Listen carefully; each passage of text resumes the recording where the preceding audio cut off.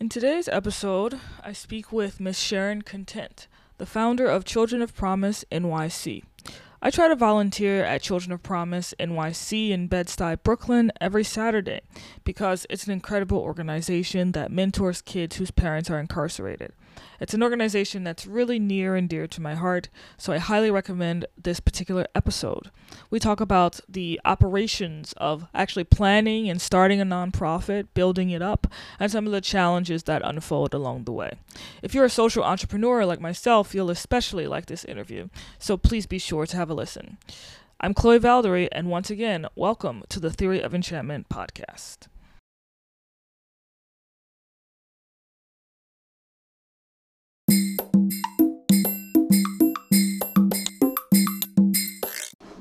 So, Miss Sharon Content. As you know, I have been obsessed with your organization, Children of Promise, for the better half of the past 2 years. And of course, and I would love if you could tell all my listeners, how you built this amazing organization. What was it like coming up with the idea and sort of the beginning stages? And yeah, just tell us about that. But please speak into the mic. Okay. Everybody asks me that question. I'm trying to think of something like a little more unique. Well, what do you usually say? Which is true. I came up with this idea in wanting to design an organization and develop an organization specifically designed for a population that I really felt was ignored and neglected by society. I felt that no one was really thinking about children of incarcerated parents. And when I did my own research and really tried to find an organization where I could place young people who were part of the youth development program that I was in at that particular time or during that span of time, and I didn't have a referral. I didn't have anywhere I could send them. There wasn't anywhere in New York City that was really designed specifically for a child dealing with the trauma, the challenges, the stigma, and for so many of them, like the secret of having a parent in prison. There was no way I could make a referral. So, I think my entrepreneurial spirits just kind of kicked in, and I said, okay, I'm going to start my own organization, and I'm going to target a population that an organization doesn't exist. And I did some research and found some other states that were a little more cutting edge and had some programs designed for young people with a parent in prison. But I was able to use my prior experience of working in youth development and after-school programming. I was able to utilize that in the initial model of designing the organization. And then I said, okay, I'm going to do this. So it's interesting because you said the word referral several times. And I wanted to ask you, why did you look for this particular organization in the first place? Like, what was it that made you notice that there was an absence? When a grandmother or a mom would lean over and whisper, well, his mom's in jail. His dad's in prison. That's why he's acting up. That's why I'm sitting in front of you, because this child acted up and had an outburst in the traditional after-school program that he was in which I was managing. And they would lean over and whisper, this is the situation. And I'm like, his mom's in prison. Yeah. What do I do with that? Yeah. Okay, I'm aware of this information. Okay, he can go back into the program. Okay, I'm going to remove the suspension.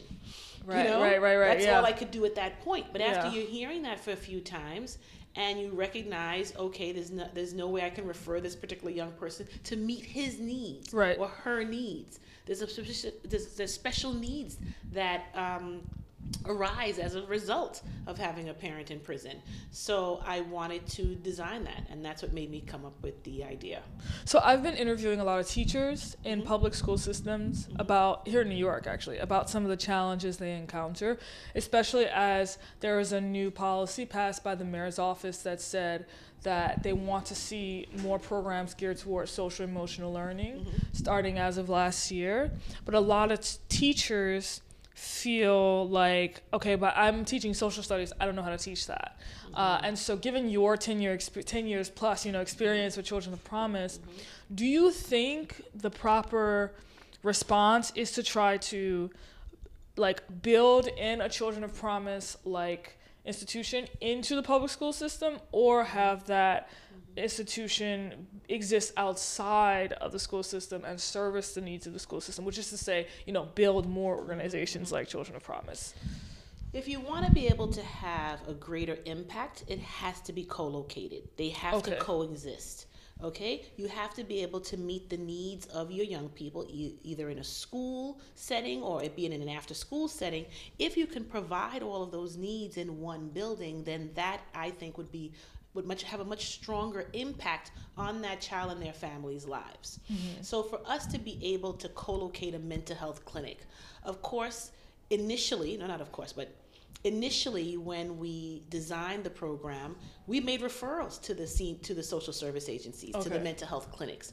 We sent the families and called the clinics and made referrals and completed the process so that family could now receive services in that particular mental health clinic, in the other part of the neighborhood. Sure.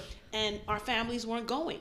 There was a stigma around mental health services. There's a stigma around it. One kid said to me, Ms. Content, I'm not going to that clinic. That clinic's for crazy people. As you know, for Latin and African American families, mental health services is not part of the healing process. Right. So our model is really innovative in that how do we provide the services that our family desperately need and need as a part of the healing process. They need the mental health services, but how do we provide it in a culturally acceptable way? Yeah. And to do that was a part of our after school program. So if schools are able to provide social and emotional learning techniques and procedures and policies and initiatives at schools, then it's really to be able to do that in a way, because that's where a young person is comfortable, and that's where they have to be within a certain amount of hours in the day. So let's make it a space that allows them to receive the services that they need, rather than just we're going to send you somewhere else, right, because of those special needs you have. Right. So you said something about being culturally responsible. Why is it, or how is it that there is no stigma attached to Children of Promise as opposed to those mental health places that are sort of like over there? Sure. I think, again, that's what we put a lot of work into really designing the model so that there is no stigma around mental health services. Everybody has a clinician. Okay. Everyone has someone to talk to. Right. As one kid said to Ms. Content, I need my person to talk to too. I need my person. And amazing, yeah. And he did. And yeah. because everyone has it, it's not, because of your bad behavior or because of your outburst today in class or the fight you had or whatever other reason that they may find as a special reason for you to go into that special area to receive those special services. You know what? Everybody has it here. Yeah. Everyone has a clinician. Everyone has someone to talk to about their issues and challenges that they may be having, or just to talk about their day. Sure. So since everyone is assigned a clinician, it allows us to remove the stigma, because it's a service and it's a part of our program that everyone shares in. And it allows us to keep this and maintain a very safe space modality, or a safe space concept or culture, in that everyone comes in. Everyone knows we all have a clinician. It's part of our day. I go to homework help, and then I go to dance, and then I see my clinician.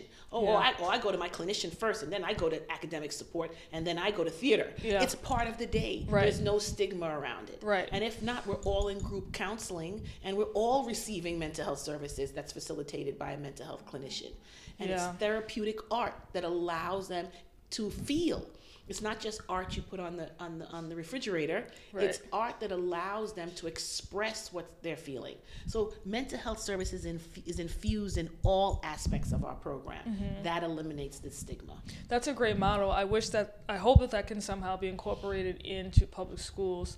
Because I know, for example, that the alternative learning centers in all around the city of New York, which exist to specifically service the needs of kids who are suspended at high rates, are sort of dealing with the challenge of entering a transitory state, because as these new policies are implemented, there's some negative byproduct, because the city of New York has a mandate or desire to decrease the number of suspensions, which on paper is a good thing. But what that's doing is it's forcing a lot of these alternative learning centers to close because they were servicing the needs of the folks, the young kids who were being suspended, and they were presenting those kids with a better teacher to student ratio, but that wasn't what was observed on paper. It was just, oh, we need to decrease the suspensions. And so now we're having this really negative effect that was never foreseen as a result of that. So I hope that,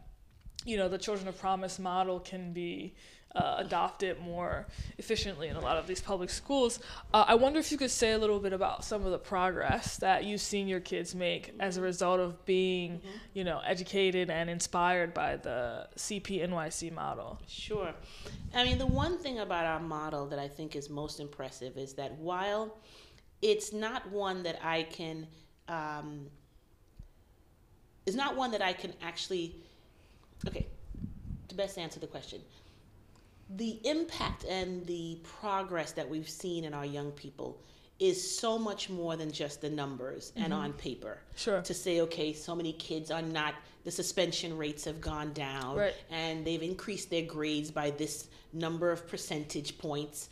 It's really those soft skills, whereas our young people are able to first accept the situation or accept the imprisonment of their parent, and not seeing that from a negative position on themselves, and not wearing that burden on their shoulders, for which they would then feel like they have to compensate. Absolutely. Yeah. So I think that's first and foremost. Yeah. How do we allow young people to understand the situation they may be in and being able to still develop to be your fullest potential within those constraints? Because those constraints can but they can absolutely limit your development. Right. So if we can first allow young people to first understand that. As one young person said to me, he said, Ms. Content, I love my dad, but everybody said my dad is bad. And, but I love my dad. Can I love my dad if he's bad? Yeah. And I'm like, sure, your dad is not bad. Yeah. Your dad made a bad choice. It's a very different concept. It's a different understanding. So for us to help young people to work through those challenges, that's number one. Right. Okay. Yeah. Those are skill sets that adults don't have. Okay. So if we can first allow young people to work through those challenges, that to me is first and foremost one of the greatest impacts that we're able to then move forward from. And then from there, of course, it's working with young people from the inside out. For us to be able to infuse mental health into our programming, it allows our young people to deal with the issues and the challenges from up here. Right.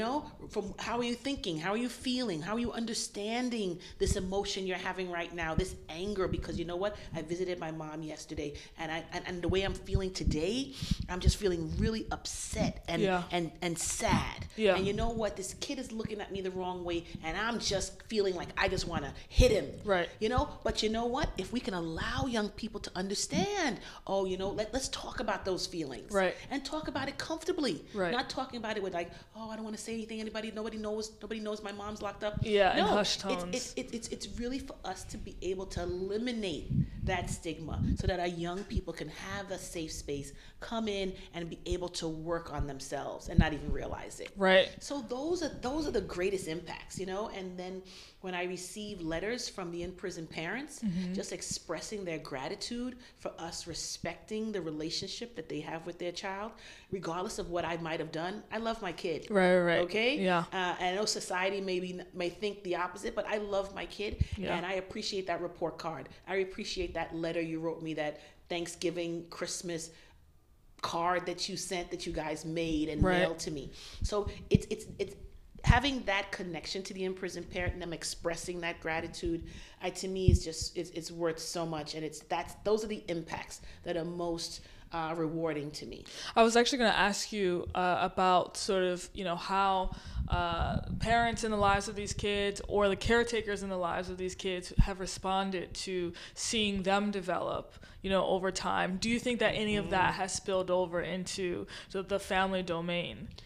What do you mean the family domain? What do you mean? Meaning the caretakers who are Oh. who they go home with at night. Oh, absolutely. Yeah. Okay, so I mean, again, that is one of the most rewarding for me as the founder of this organization, to really hear that the families are so appreciative to see their young people and their children and their grandchildren just develop and really are able to move forward within this traumatic experience. You know, how, so for a grandmother and for a mom to just express that, and that may be from the imprisoned caregiver or the caregiver, you know, on the streets and on this side of the wall or at home, and for them to express to us their gratitude, to me, is the most fulfilling. It absolutely has spilled over, because we realize, you know, we can't just provide services to Johnny. We have to provide services to Johnny's mom and Johnny's grandmom. So that's part of our programming. Yeah. You know, bi-weekly we have parent and empowerment workshops. That's we amazing, have parent support group meetings. So we bring our caregivers together, because they also have some challenges in raising a young person who has an imprisoned parent. There's some challenges. What does it mean to have a daughter or a son that's in prison and you're not raising his or her children? So we bring caregivers and grandmothers together so they can actually talk about these experiences and how best we can support them, because the more we support them, the more they can support their grandchildren or their children. So I realize that, you know, as you're saying this and I'm thinking about how to build my own organization, how long did it take you all to figure out, like, how to build the necessary systems to have that in place? Did you, when you were first thinking of establishing this organization, did you think to yourself, oh yes, and it should also have that piece for the parent in their life or the grandparent in their life as well? Or was that something that developed as a need that you saw was a need over time? While I had a framework, while I sat in the basement, and I said I'm going to frame that, because it was a diagram. I'm very visual, so I draw everything. Yeah. So I had a diagram, and I'm really going to frame that of what the model was, my inspiration and my vision and my dream at that time. Yeah. But so much of it then had to, it really became, what are the needs of the families? I may have had all of my ideas, and some of it are very similar. You know, I always had a mentoring program. It always had academic support. It always had support to the caregiver. The model initially had mental health services, but it was a clinician that I felt would have a caseload for the most in need. I didn't realize the need would be so great, and you know what? We need to provide those services here, you know, in-house, and in-house, as well as our families weren't honoring many of the referrals we were making.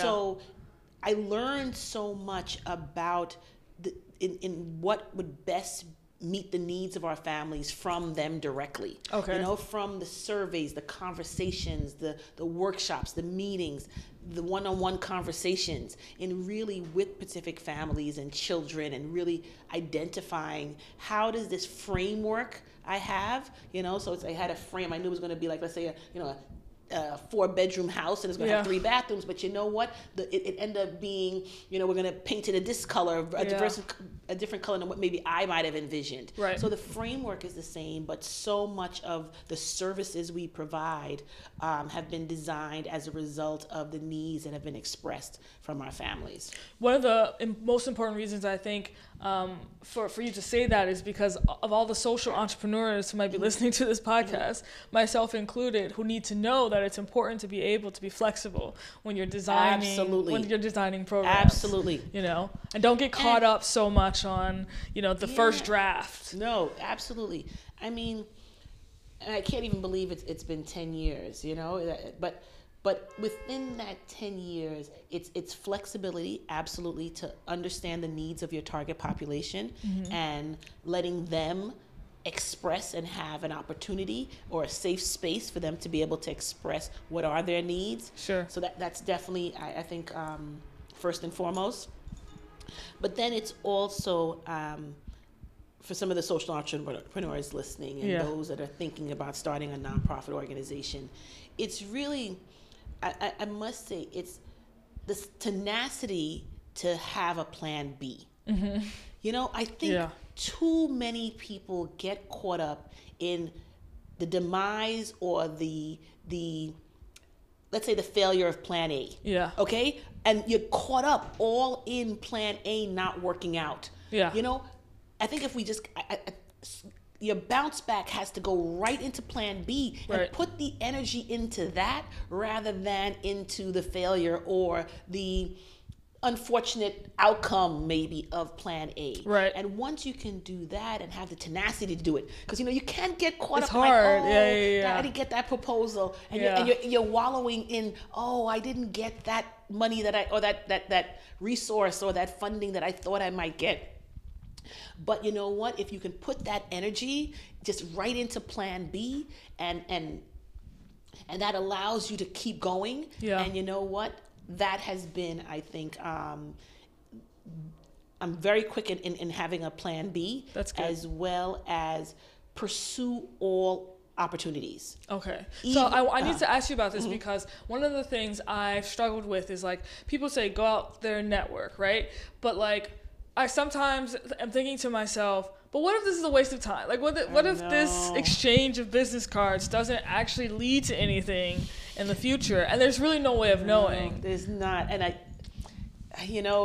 that's hard in that, but I used to go to, a lot of, because I used to drive from Jersey, come into Brooklyn, Yeah. and I didn't have any space or anything. Okay. It was just, how am I going to make connections with various people? Mm-hmm. Okay. And I knew so many of the people that I met, they were probably like, okay, she's dreaming. Okay. She's going to start this organization. Like, okay, I'm just going to appease her for an hour and listen to this conversation. I know some people were probably thinking like, Sure. she's like crazy. Yeah. All right. There's no way she's going to do this. Right. Yeah.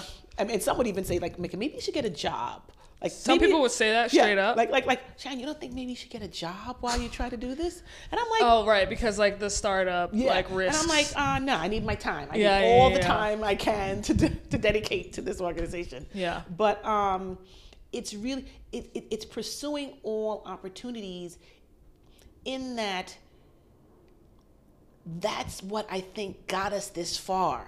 Okay. Because there were so many opportunities that we didn't even know were going to be opportunities. See, I'm calling them opportunities because I found out they were opportunities. Okay.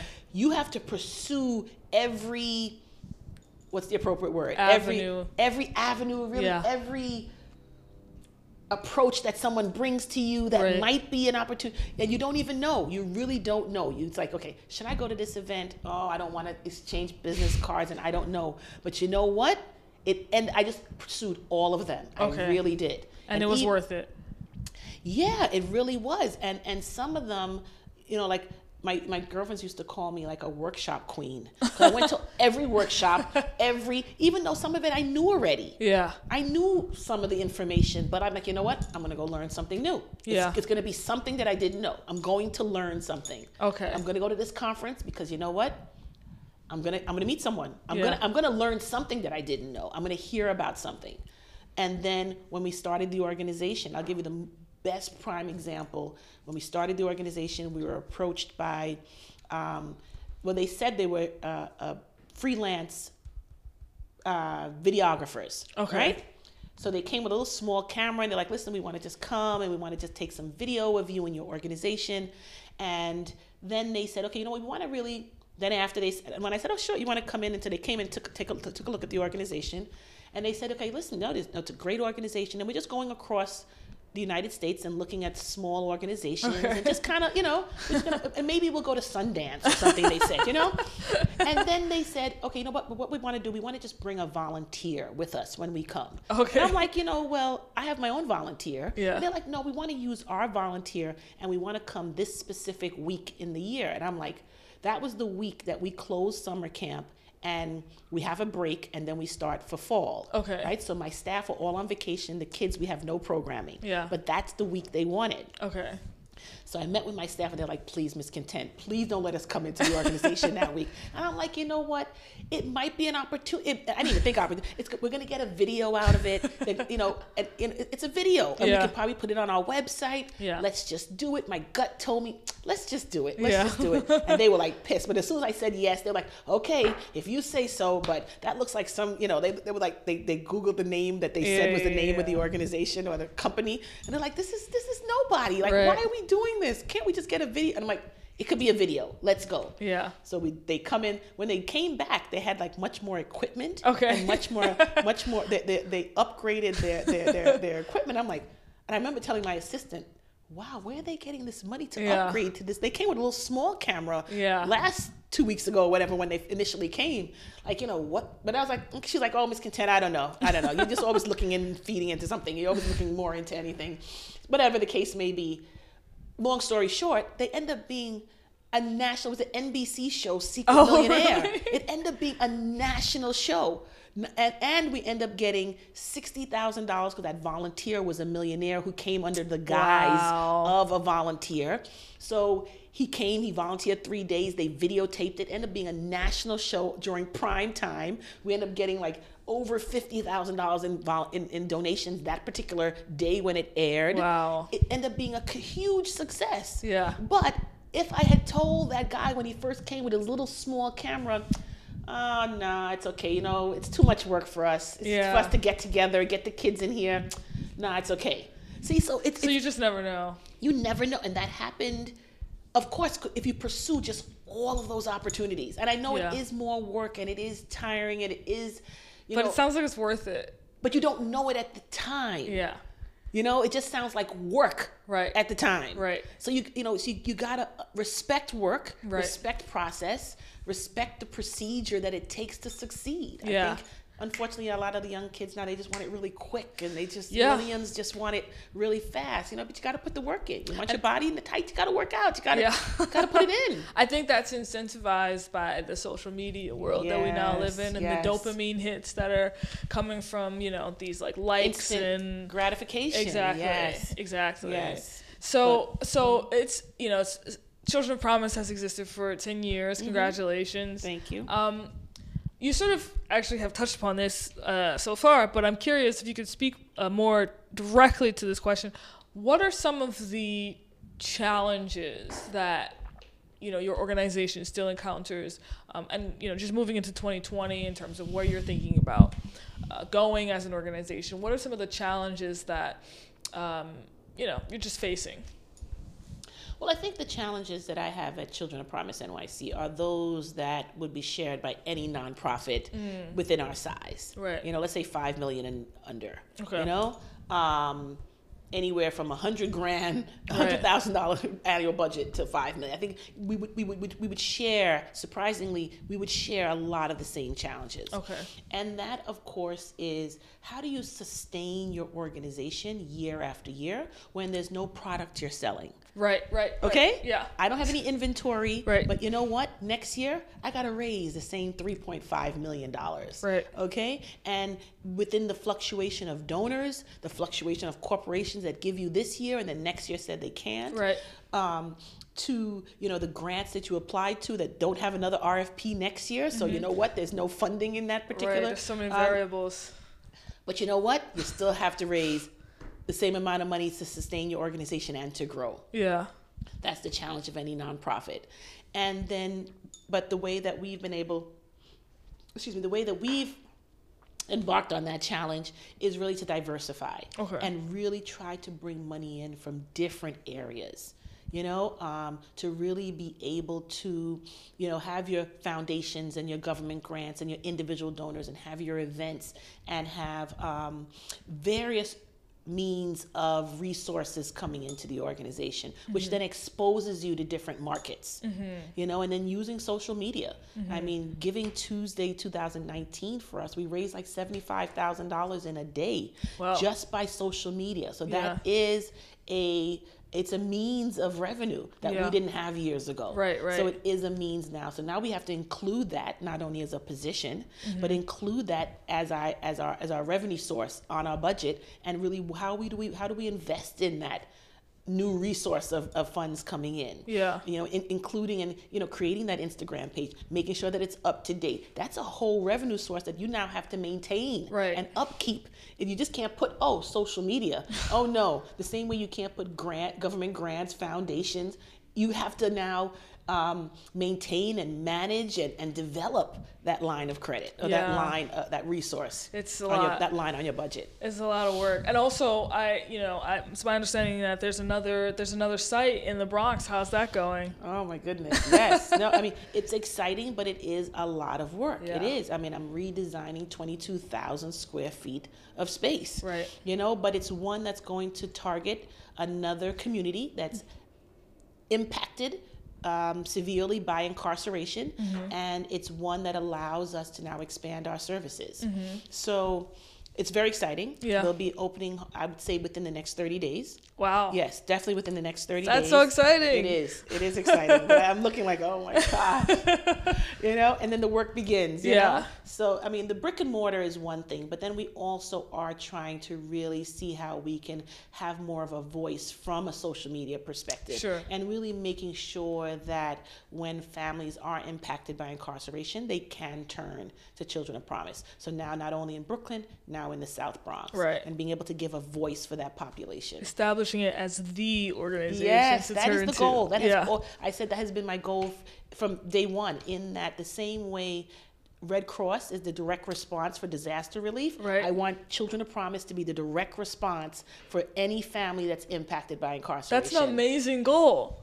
That's like, I was thinking about this as I walked over here. I was like, these organizations and this sort of like social entrepreneurship, I'm doing my own my own organization. It's like, it's so tiring, it's so exhausting, but it's how I wish I felt when I exercise, because I always joke that like I actually don't like exercising, and exercising doesn't bring me joy, and people always are like, yeah, but you love it at the end of like, you feel so great. I'm like, I could do without it. But this type of work is like really, when I'm in a flow state, really brings me to a flow state. So yeah, I agree with you 100% that like that experience, which is also far more satisfying than dopamine. Than the dopamine rushes that come from social media. All right, absolutely. I tell my staff, even, I said, when I work with the teens, and I'm like, listen, there's no drug that gets me higher than coming here every day. Yeah. All right? I am on a high from the time I get in my car from Jersey to hit my second state, New York, and my first borough, the Bronx, before I hit my second borough in Brooklyn. Okay, so I have to be high to do that every day, right? Yeah. But I love it, and I do it every day. It must be incredible. What are you excited about in 2020?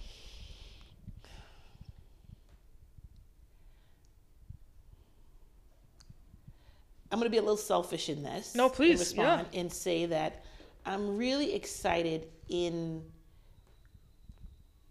trying to, because now I'm aware that I have to be better in balancing my life. Okay? So first you have to be aware of it. Right? So I'm aware. Yeah. So now I'm excited about how do I really bring that to fruition. Bringing in more staff, bringing in qualified, skilled individuals to be a part of the team, that's going to allow me to have a better balance. Right.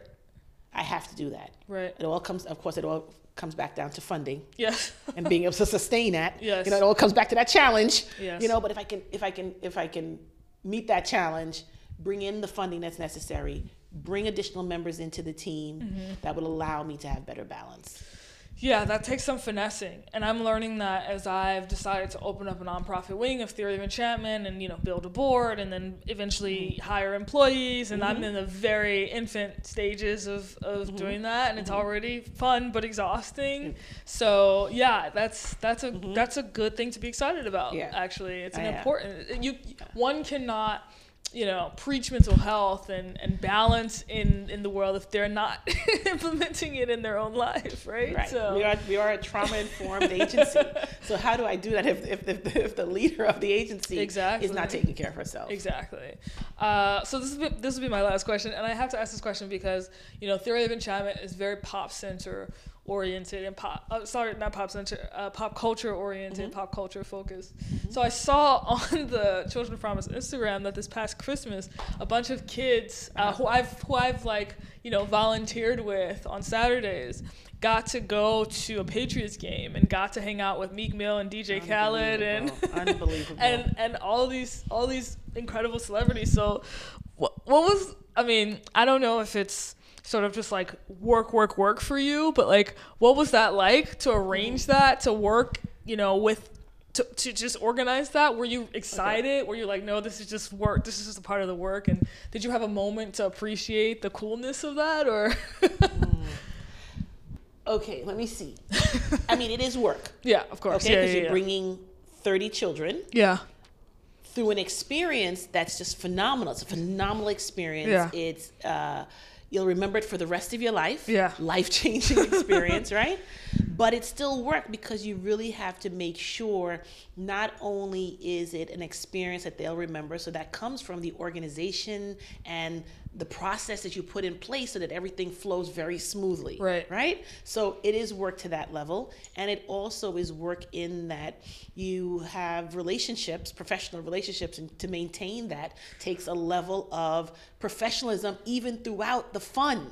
Oh, yes. Right. You can't get caught up in the fun. No, you can't. Yeah. You have to make sure that it's a professional experience so that the next time they want to go to a game, call that organization. Right. They're tight. Right. So beyond that, then you can kind of enjoy Yeah. it. Once you can make sure all those dynamics are in place, then you can say, okay, we're on a private jet. Right. I just Right. met the owner of the Patriots. I just met Tom Brady. Yeah. I just met, but in all honesty, seeing the kids so happy gets me happy. Yeah.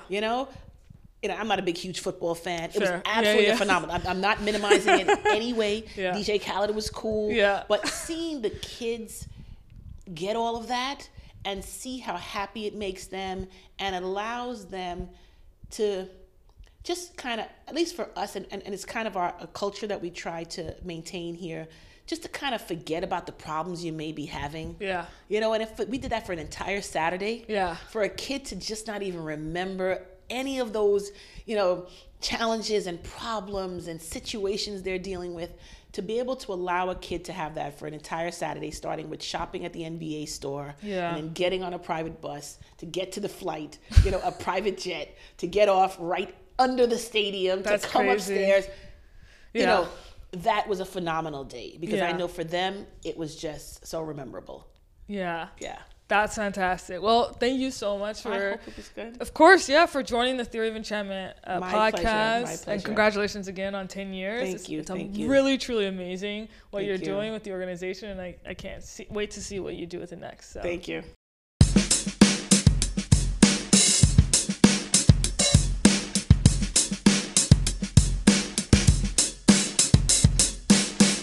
The quote of the day comes from singer-songwriter India Ari, who said in one of her songs the following: "If young people will talk to old people, that would make us a better people all around. If black people will talk to white people, it would make us a better people all around. If Republicans will talk to Democrats, it would make us a diplomatic people all around." I'm Chloe Valdry, and that's another episode of the Theory of Enchantment podcast. I hope you'll join me next week, where we'll have my mentor on, Pulitzer Prize-winning journalist Bret Stephens.